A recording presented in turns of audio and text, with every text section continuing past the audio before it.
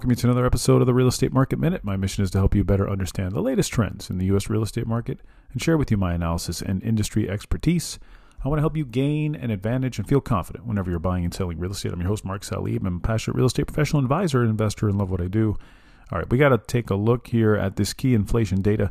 Last week it came in, and this is a very important measure, inflation measure for the Federal Reserve. It rose 0.3% month over month and 4.6% year over year. It's a key index of underlying inflation, and it's closely watched by the Federal Reserve.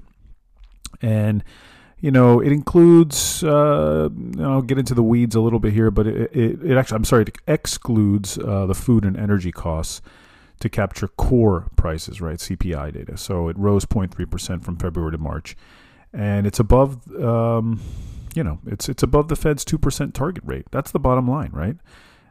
So core inflation hasn't declined much since that reading in July. I mean, it's still high is what we're seeing, right? So when you see it that high, even compared to last year, it's still high. It tells me, because this is a big week we've got coming up, and this is so important for the real estate market, what happens here Wednesday when the Federal Reserve meets this week. And we got to preview this a little bit because we got to be ready for it, right? So if they come out, I think they will announce at this point a likely increase of a quarter basis point, 0.5, 25% increase here. And then the question is going to be, how do they sound afterwards, right? Do they come out and sound a little bit like, this is probably the last one, we're just going to, monitor things from here, or there could be more to come? That'll determine a lot about where interest rates go, where the 30-year fix goes. Remember, 30-year fixed is, essentially follows that 10-year Treasury yield, which is all based on what these rising rates from the Federal Reserve, what they do, and implicates all of that. So, when you look at this, if we were to get any indication at all this week that they are reaching the end, which I think we will, reaching the end of this whole tightening cycle, and I think these bank failures have already tightened lending a lot, right? So it's already an indicator to me that they probably are going to pull back some. I think if they do that and they really start to sound like, hey, we're reaching the end of this, and rates will probably kind of level off here, maybe even drop a little bit more, you got to look at where we are in the cycle, right? So we're reaching the end of a tightening cycle. Interest rates would then start to moderate and fall. You're approaching the summer months, usually the hottest time in real estate, combined with the fact that prices have leveled off in many areas in the country.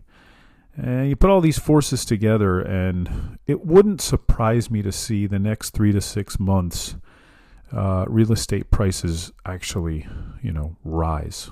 And I think they'll rise at least 3 to 5%. So, if you're somebody looking to purchase real estate, I think you're somebody that needs to start looking deep into the idea of doing it soon.